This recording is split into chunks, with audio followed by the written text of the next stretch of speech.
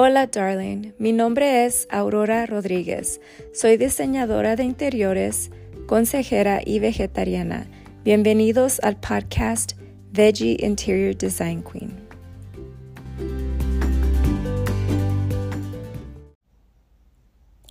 Hola, darling. Bienvenida a este episodio donde por fin vamos a hablar sobre la clase de champiñones que tomé este verano. Y como les había dicho, el episodio donde hablé brevemente sobre los champiñones es uno de los episodios que se ha oído más, así que nunca jamás pensé que mucha gente iba a tomar interés en oír sobre eso, así que hay que hablar más. Y antes de empezar, quiero saber, ¿quiénes de ustedes utilizan la palabra hongos o champiñones?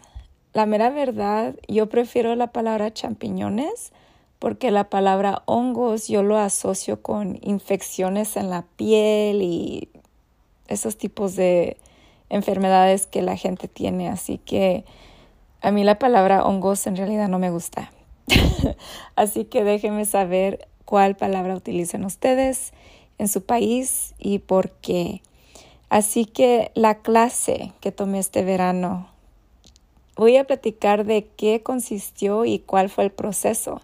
Pero antes de empezar, quiero decirles y contarles por qué amo los champiñones. Y es increíble y es algo que yo creo mucha gente no se imagina por qué, porque hay mucha gente que no le gustan los champiñones, pero a mí me gusta mucho la textura y el sabor. Y especialmente porque, como ustedes saben, soy vegetariana, así que hay muchas comidas que lo único que yo he encontrado que es muy similar a la carne es la textura de los champiñones. Y me gusta mucho que cuando cocinas los champiñones absorben todas las especies y sazones que se usan para darle sabor.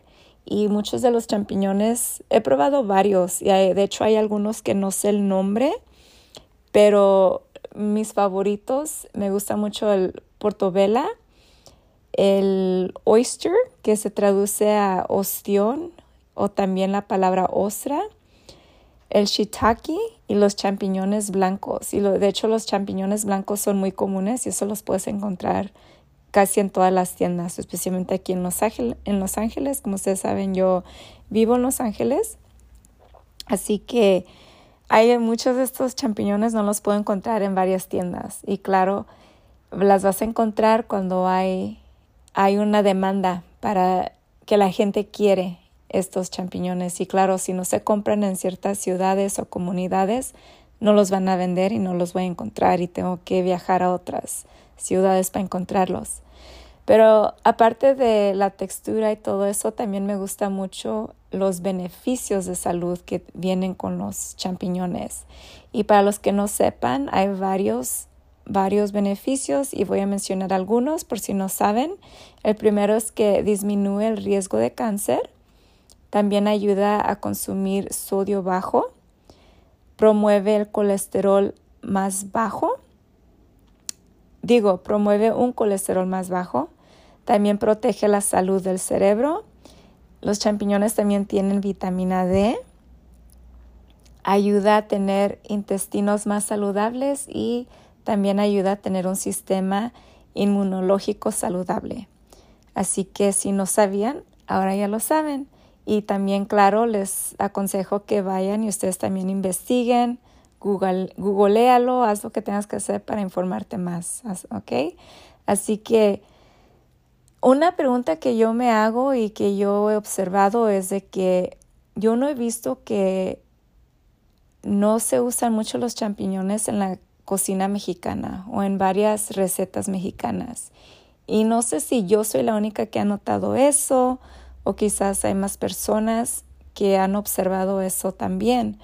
Pero yo viajé a México el año pasado y afortunadamente sí comí champiñones en varios en varios restaurantes y varias recetas que usaron champiñones. Así que yo me asombré y estaba súper contenta de que pude comer comidas con champiñones en México. Pero en general yo he notado, especialmente aquí en Estados Unidos, y he viajado a varios estados, pero muchas comidas mexicanas no tienen champiñones. Y yo creo, y esto les voy a contar una historia, pero mi teoría es, y ahorita les voy a contar la historia, pero tengo una amiga que vive en Las Vegas y hace años fui yo a visitarla.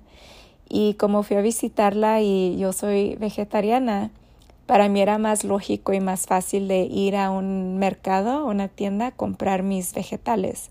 Así que compré varios vegetales y inclusive compré champiñones. Y cuando regresé a la casa de mi amiga, su abuelita estaba quedándose ahí con ellos. La abuelita estaba visitándolos a ellos también. Y cuando la abuelita vio que tenía yo champiñones, me preguntó, me dijo, ¿te gustan los champiñones? Y en su cara en su rostro se miraba como que tenía un poco de asco porque yo iba a comer y preparar los champiñones. Y le dije, sí, y dice, a mí no me gustan. Y le dije, oye, ¿por qué? ¿Qué es la razón? Y ella me dijo que cuando estaban más chicos y vivía en México, que en el rancho, pues ya ves, hay diferentes tipos de animales, que puercos, vacas, caballos y de todo.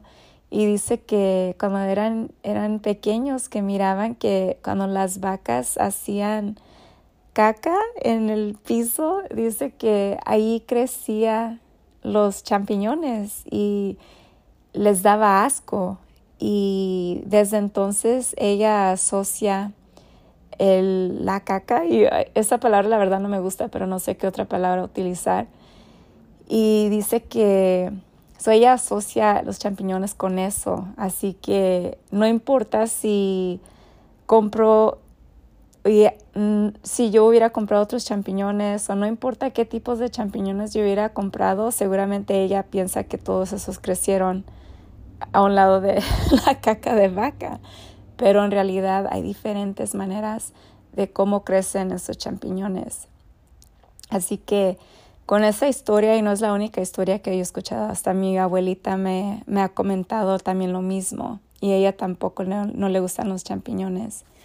Y esa es mi teoría. Y yo creo que por eso no se usan mucho los champiñones en comidas mexicanas, al menos de lo que yo sé. Así que yo tuve que inventar varios platillos que yo considero mexicanos con champiñones. Pero en fin, hay que ahora hablar sobre el proceso. Entonces, este verano, yo sigo una página en Instagram, y de hecho la página se llama Long Beach Mushrooms. Y el señor que se encarga de este negocio se llama Justin.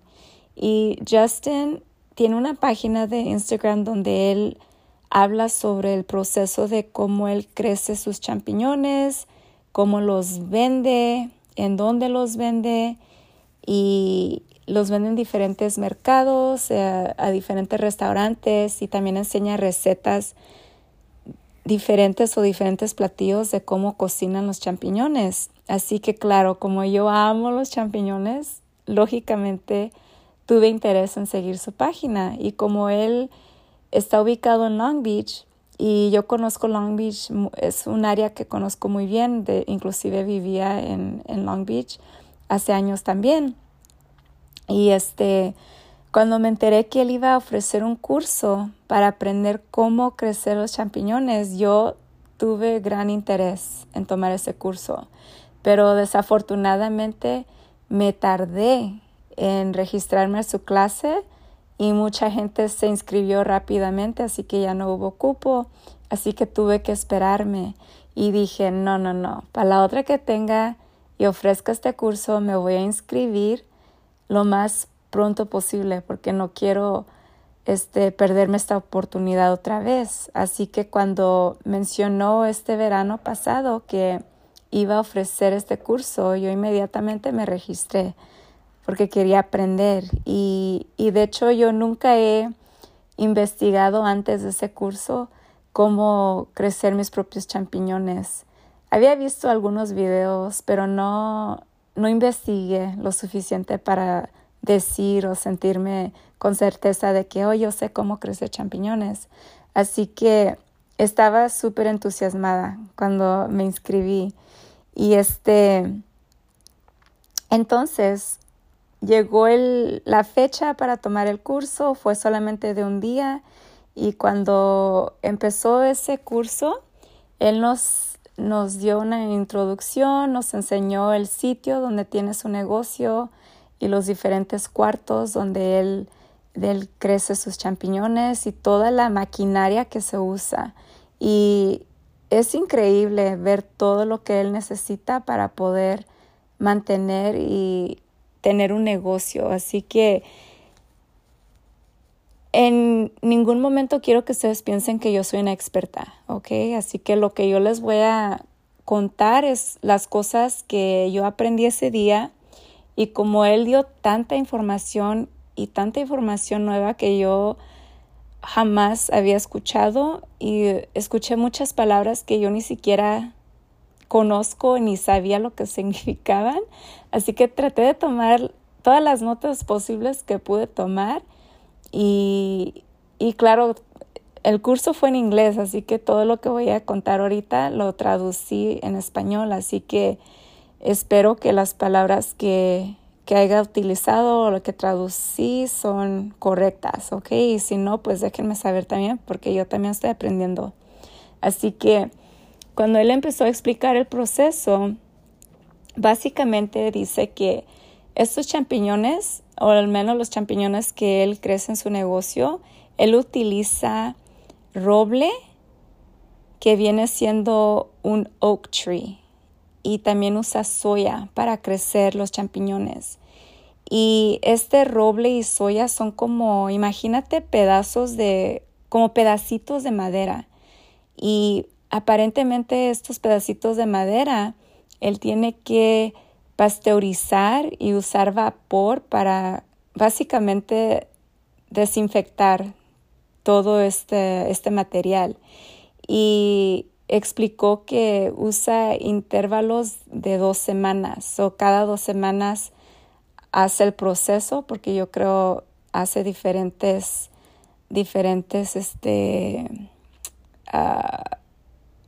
¿cómo se diría? Como diferentes órdenes que él recibe, ¿verdad? Entonces, dice, una de las cosas importantes que él mencionó es de que existe una diferencia entre ser un científico y un agricultor. Y él explicó esto porque él me dijo o él nos contó a todos que él empezó a aprender cómo crecer sus champiñones, o crecer champiñones en general, leyendo libros, viendo videos. Y ustedes saben que se puede encontrar muchos recursos en el internet, y hay muchos videos en YouTube también. Así que él se sumergió y hizo todo ese tipo de investigación, y así fue como él aprendió. Así que él no fue a la escuela para aprender, ser científico y aprender toda la ciencia de crecer champiñones. ¿Sí me explico? Así que esa es una cosa que quiero que ustedes tengan en mente. Otra cosa es de que dijo que tiene que inocular los poros del roble y la soya. Y también dice que si alguien de ustedes o cualquier persona en general quiere tener un negocio en el futuro para crecer sus propios champiñones, necesitan que tener una sala de incubación. Es súper, súper importante invertir en eso, porque tienes que mantener esta sala de incubación de entre 70 y 75 grados de temperatura. Y no sé quiénes de ustedes están escuchando de otros países, no sé si utilizan grados o otro tipo de sistema para medir la temperatura, pero es súper importante, así que tengan eso en mente. Y también habló sobre cultivar, o cultivó un líquido, y este líquido es básicamente como un caldo nutritivo. Y eso se utiliza para poder hacer la cultura o crecer la cultura de los champiñones. Y también se usa agua azucarada y está esterilizada. Así que también esta agua azucarada también lo tiene en una jeringa. Y esta jeringa de cultivo líquido es como si tuviera el ADN, el DNA de los champiñones. Y esta jeringa, básicamente con el líquido que tiene adentro, se inyecta en el roble y la soya, que son, acuérdate, los pedazos de madera que mencioné. Y ya después de eso, con agua y cuidar de todo el proceso, ya después van a empezar a crecer los champiñones. Así que yo sé que este es un proceso quizás no tiene sentido o quizás oye muy complicado. Y la mera verdad que sí lo es. Pero espero que eso ayude un poco. Y lo más interesante de este curso es de que cuando yo lo tomé, yo pensé que nomás iba a aprender lo que les acabo de mencionar. Y pensé que eso iba a ser todo, él nos iba a mostrar cómo hacerlo y ya, contestar algunas preguntas y ya nos vamos. Pero no, resultó que él nos dio un kit de cultivación, así que cada persona que tomó este curso recibió su propio kit y hicimos todo el proceso que acabo de mencionar. Bueno, no todo el proceso, pero ahorita les voy a explicar un poco más. Pero fue interesante porque yo nunca imaginé que me iba a llevar un kit a mi casa para yo crecer mis champiñones en mi casa. Así que eso no me lo esperaba. Fue una buenísima sorpresa. Así que lo que él nos dio básicamente fue una bolsa de plástico. Y en la bolsa de plástico tenía ahí adentro el roble y la soya, que son, acuérdate, los pedazos de madera. Y parece tierra, pero era como el tamaño de, imagínate una caja de cereal o como 2 cajas de cereal juntas. Así de grueso estaba y así de alto. Está la bolsa de plástico y adentro tenía esos pedacitos de madera y estaban bien duros. Así que teníamos que aplastarlo para que se hiciera como más aguadito, más suavecito. Y ya me acuerdo que entramos a la sala de incubación, porque ahí era donde íbamos a esterilizar la tierra y aparentemente no puede entrar ningún tipo de aire. O sea, era algo, tenía filtros y un montón de cosas y el aire estaba a cierta temperatura también, así que era un proceso interesante y después tuvo que pegar el plástico de arriba y ya volvimos a salir para afuera. Entonces ahí ya fue cuando empezamos a hacer que la tierra se haga como blandita. Y ya nos empezó a explicar un poco más de cómo hacer todo, pero dijo que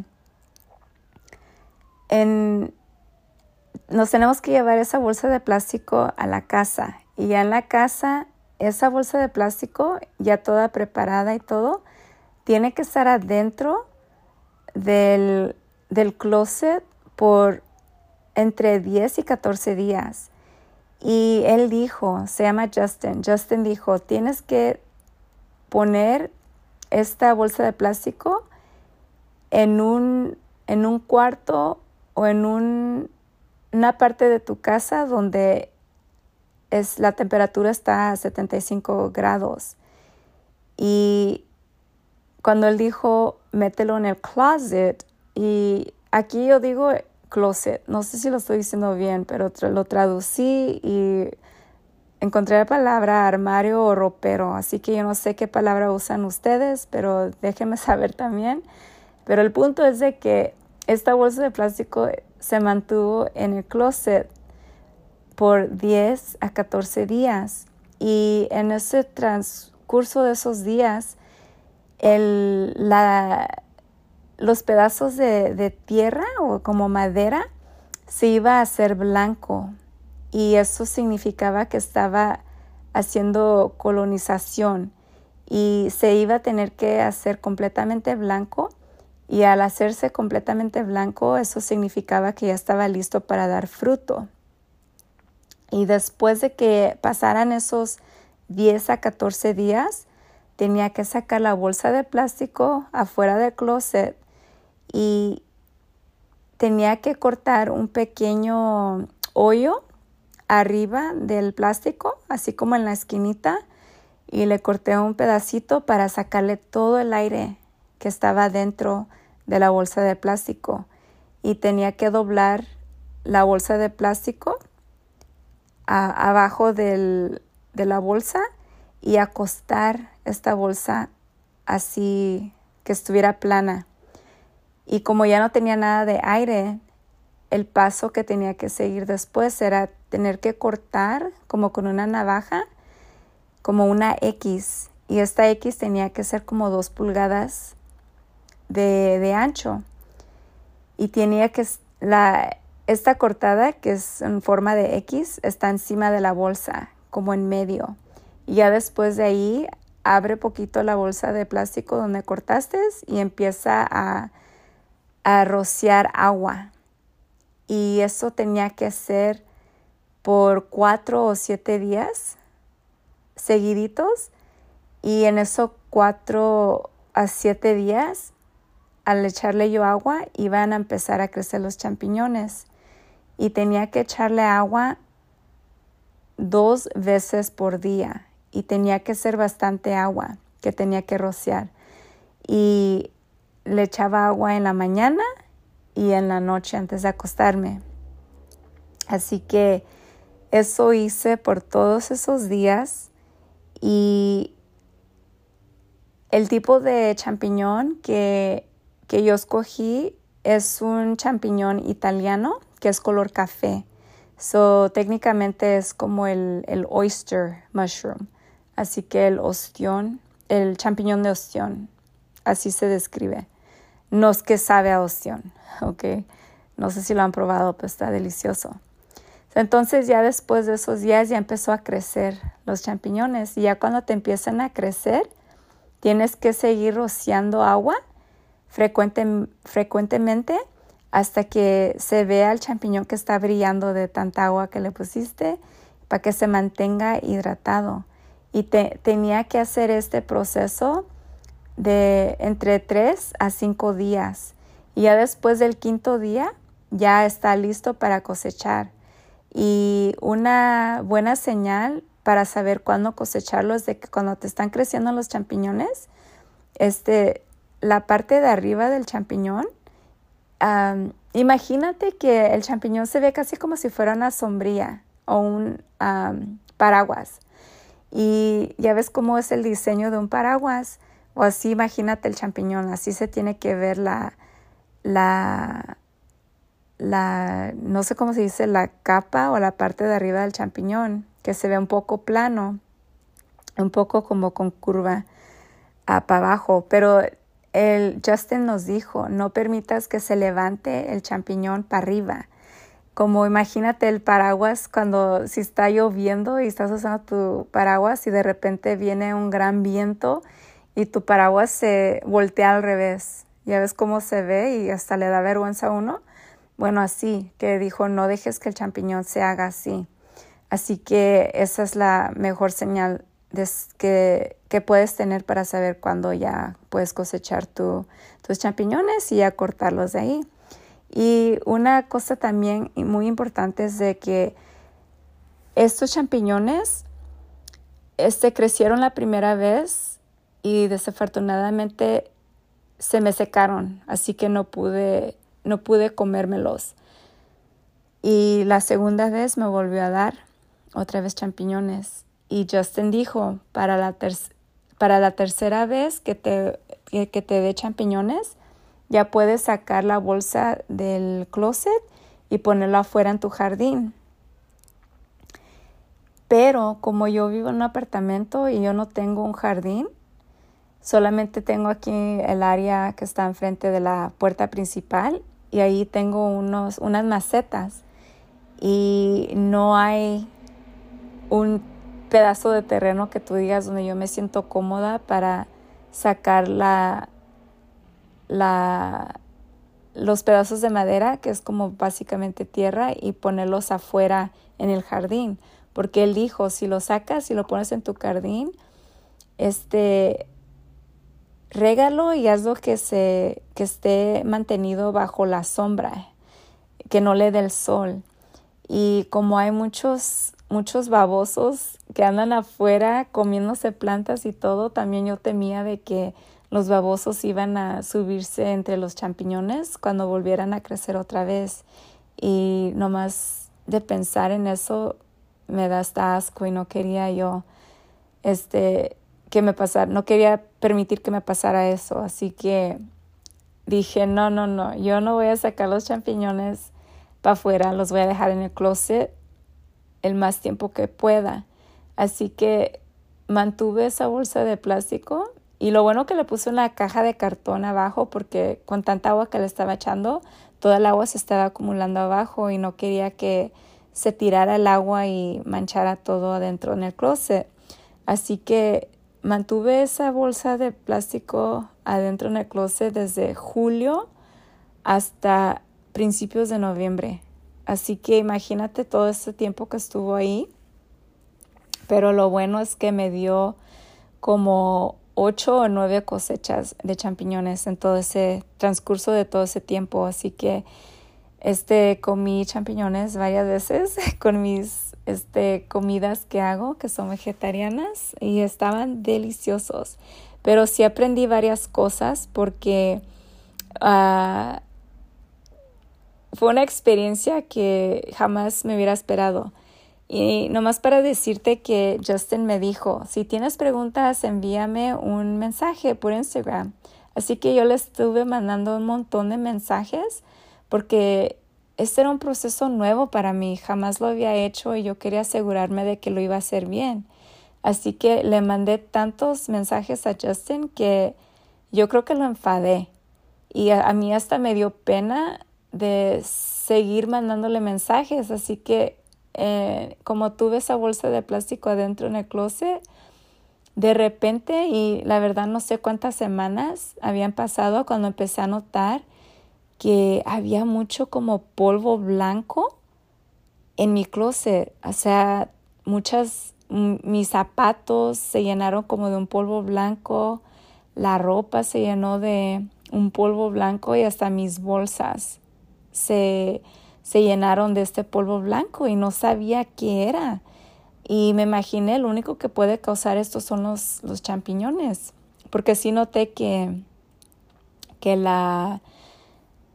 los pedazos de madera, el roble y la soya se estaban haciendo blancos.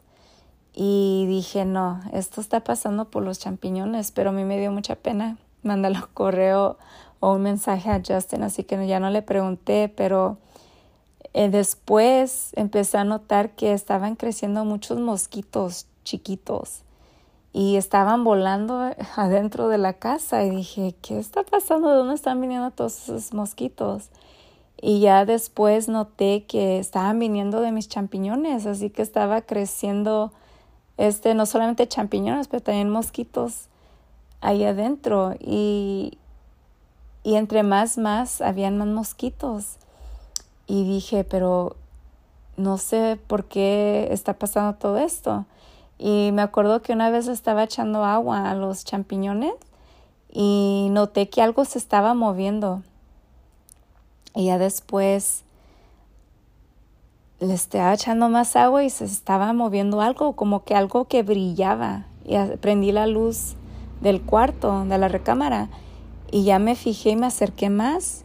Y veo que hay muchos gusanitos que se estaban moviendo con el agua. Y dije, ay no, está creciendo. De ahí es donde están creciendo los mosquitos. Así que me dio tanto asco y ya no sabía qué hacer. Así que dije, no, tengo que deshacerme de esto.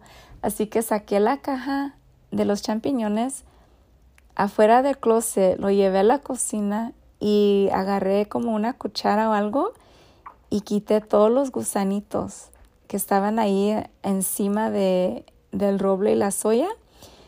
Y dije, no, tengo que deshacerme de esto porque si no van a crecer más mosquitos. Así que metí después la caja de champiñones adentro del closet y otra vez ya me sentí más segura de que ya quité todos estos gusanitos, voy a continuar a echar más agua y no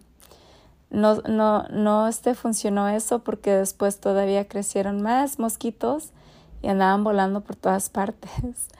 Así que dije, no, tengo que encontrar otra solución. Así que agarré una bolsa de plástico, tapé el hoyo y antes de sacar la caja del closet otra vez, abrí la puerta principal de la casa y agarré la caja y la tapé con esa bolsa de plástico, la levanto y la saco y rápido salgo para fuera de la casa, afuera, al estacionamiento y le quito la bolsa de plástico con las esperanzas de que todos estos mosquitos se salgan y empiecen a volar al aire libre y que se fueran, ¿verdad? Ese era mi plan. Y sí noté que varios se fueron, pero después miré que todavía habían algunos y ya dije, ya no quiero causar mucho show acá afuera. Así que le puse la bolsa de plástico encima otra vez y ya metí la caja para adentro. Y resulta que todavía habían muchos mosquitos. Y lo que noté o concluí fue de que a estos mosquitos les gusta esa tierra. No sé, como que están enamorados de los champiñones también. Así que todavía tuve ese problema con los mosquitos. Así que me compré una maceta porque dije, no, ya tengo que sacarlas para afuera y tengo que encontrar una solución. Así que hice un experimento donde compré una maceta y lo que hice fue alrededor de la maceta, compré una donde tiene alrededor de la maceta suficiente espacio para poder pegar pedacitos de huevo. Ya ves cuando cocinas huevos y tienen las cáscaras y las limpias y les secas todo lo de adentro del huevo o quedan bien limpios. Así que quebré los huevos en trocitos y puse pegamento alrededor de la maceta y puse estos pedacitos de cáscara de huevo con la intención de que cuando ya ponga adentro el roble y la soya de los champiñones, los babosos no se suban arriba de la maceta y si se suben que no se atrevan a pasarse porque están los pedazos de la cáscara de huevo y como hay unos que se sienten como un poco filosos o incómodos, me imagino que ellos no se van a sentir cómodos caminando arriba de estos pedazos de cáscara de huevo. Así que ese fue el experimento y ahorita todavía estoy con ese experimento. Espero que sí funcione. Parece que sí está funcionando. De hecho, ahorita no he visto ningún baboso que está allá afuera comiéndose mis champiñones, pero ha sido una experiencia que ni se pueden imaginar. Y la razón también por qué menciono esto es porque también estoy creciendo mi jardín. Tengo plantas de limones, tengo un aguacate, claro, mis champiñones. También he crecido frijoles pintos y déjenles cuento, los babosos aman los frijoles pintos. Han destrozado muchas plantas. Así que por eso hice este experimento con la maceta y los pedazos de cáscara de huevo. También estoy cultivando una piña y también tengo una planta de Vicks o si lo conoce como Vaporú. Y esta planta de Vicks mi mamá me la regaló. Y lo bueno de esta planta es que crece bien rápido y huele bien bonito y se ve tan bonita también. Y encontré la palabra científica que se llama Plectanthrus tomentosa. Y yo sé que se oye como una palabra extranjera. La verdad, hasta es complicada de decir, pero eso se significa, así que si tienen interés, les recomiendo que investiguen más sobre esta planta. Pero en general, y el punto de todo eso es de que yo tengo mucha curiosidad y me gusta mucho, mucho el concepto de poder cultivar tus propias comidas, tus vegetales, frutas y poder plantar cosas que tú puedes alimentarte de ellas. Así que por eso yo quise hacer todo esto, porque como soy vegetariana y también he tenido problemas en el pasado donde compro todas estas verduras, inclusive champiñones, y se me echan a perder. Y no se me echan a perder porque yo al propósito dejo que se echen a perder. No, lo que pasa es de que compro, por ejemplo, he comprado champiñones, los pongo adentro del refrigerador y hago otras comidas durante la semana y digo, después hago los champiñones, después los cocino y ya pasa el tiempo y se me pasa. Ya cuando me acuerdo, ya los champiñones se están echando a perder. Así que dije, ¿cómo sería si puedo encontrar la manera de yo crecer mis propios champiñones donde yo puedo controlar el número de champiñones que crecen y los cultivo, los corto y los cocino cuando yo estoy lista para comérmelos y no tengo que estar preocupada de que se me van a echar a perder si no los cocino rápido? Así que por eso fue que tuve ese gran interés en querer aprender cómo crecer mis champiñones. Y seguramente ustedes se están preguntando, bueno, ¿cómo está todo eso relacionado con el diseño interior, Aurora? ¿Qué tiene todo que ver eso con el diseño interior? Bueno, primeramente es importante de que sepas que para tener un jardín, eso tiene que ver con el diseño, como diseños de diferentes jardines, cómo tener ideas y conceptos de cómo quieres que se vea, qué tipo de decoraciones usar en las paredes de afuera de la casa, el exterior, si tienes interés en usar luces solares, qué colores usar para que se vea bien el concepto de afuera. Y en general hay muchas cosas que uno tiene que considerar cuando uno quiere cultivar sus propias frutas y verduras, y jamás me imaginé que todo esto iba a ser una gran experiencia en la cual aún sigo aprendiendo, porque como les dije, no soy experta, pero he aprendido varias cosas y quiero que ustedes sepan de esas cosas para que aprendan de mí.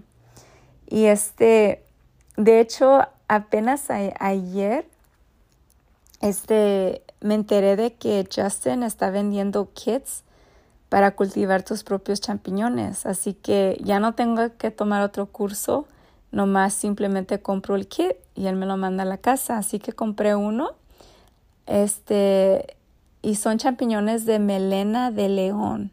En inglés se dice lion's mane. Y no sé si han oído de estos champiñones. Yo había oído de estos champiñones antes, pero nunca había tomado gran interés en saber exactamente cuáles son los beneficios, porque hay muchos beneficios saludables de estos champiñones. Y cuando vi que los está vendiendo, dije, tengo que comprarlos y los voy a aprender a cultivar y a crecer. Así que estoy esperando que vengan, pero quiero darles algunos datos sobre melena de león para que sepan, y si no, tienen que ustedes investigar por sí mismos. Y esta información la encontré de WebMD, que es una página de internet muy famosa, especialmente aquí en Estados Unidos. No sé si en otros países la usan o no, pero la melena de león es un champiñón que crece en los troncos de árboles de madera muerta como el roble, que básicamente fue lo que les acabo de explicar, que así fue como yo he crecido los champiñones aquí en casa. Y estos champiñones tienen una larga historia de uso en la medicina del este de Asia.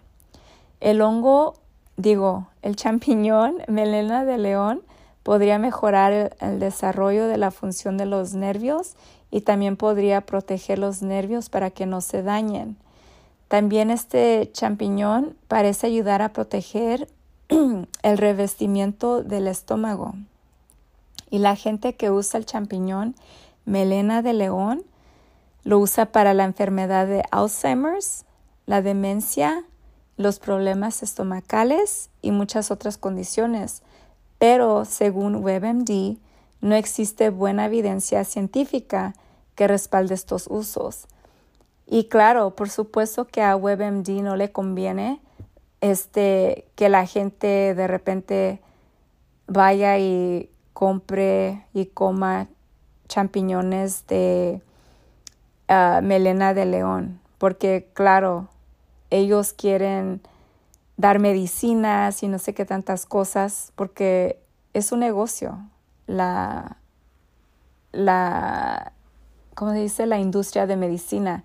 Así que solamente quiero darles ese sobreaviso. Así que si ustedes tienen algunos familiares con estos tipos de enfermedades, sería muy útil que ustedes investiguen por sí mismos qué otras cosas pueden ayudar a sus familias con esas enfermedades.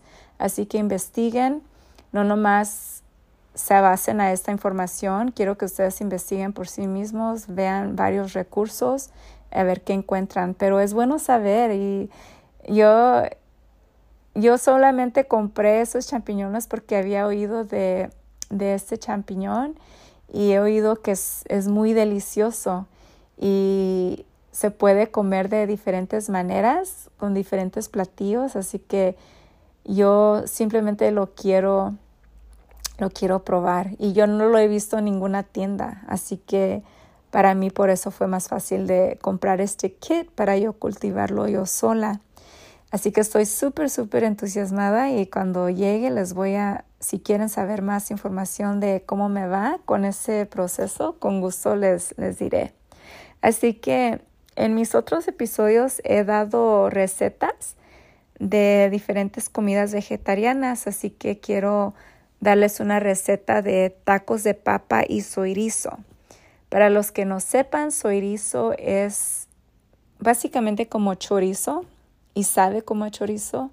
Y el chorizo, para los que lo conocen, viene del puerco, pero este soyrizo es de soya y tiene un sabor muy delicioso. Y claro, no sabe exactamente al chorizo, pero está muy cerca al sabor.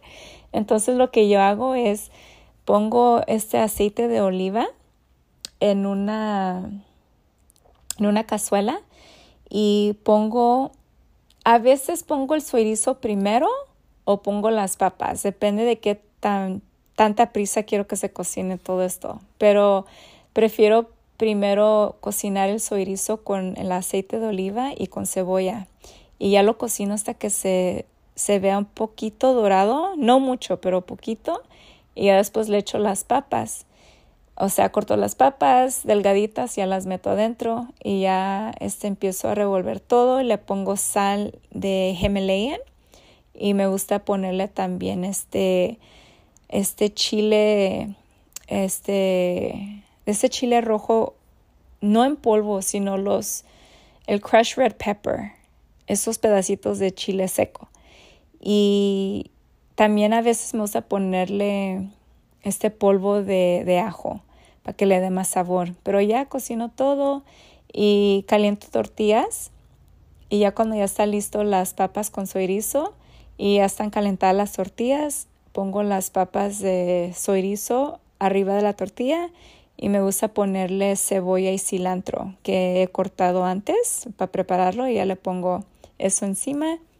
Y me gusta ponerle chile que yo hago en casa y está delicioso, se lo recomiendo. Y claro, si quieren que los tacos sean tacos dorados, entonces ponle todo lo que mencioné menos el cilantro y la cebolla y dobla la tortilla como si fuera un taco y ya puedes dorarlo con poquito aceite con suficiente aceite de oliva para que esté dorado. Y también te los puedes comer así. Ya lo abres y le pones el cilantro y la cebolla con el chile y ya están deliciosos. Así que si haces esta receta, por favor déjame saber, dime si te gustó, y si lo hiciste, toma una foto y mándamela. Voy a poner mi correo electrónico y mi información en la información de este episodio. Quiero darles muchas gracias por escuchar este episodio. Espero que te haya ayudado esta información y que te dé valor. Y claro, compártelo con tu familia si tienes tu abuelita, tu tía, tu vecino, tu hermano, quien sea. Mándales este episodio para que lo escuchen y espero que les ayude. Y hablaremos para la semana próxima y que tengas una hermosa semana. Así que adiós por el momento.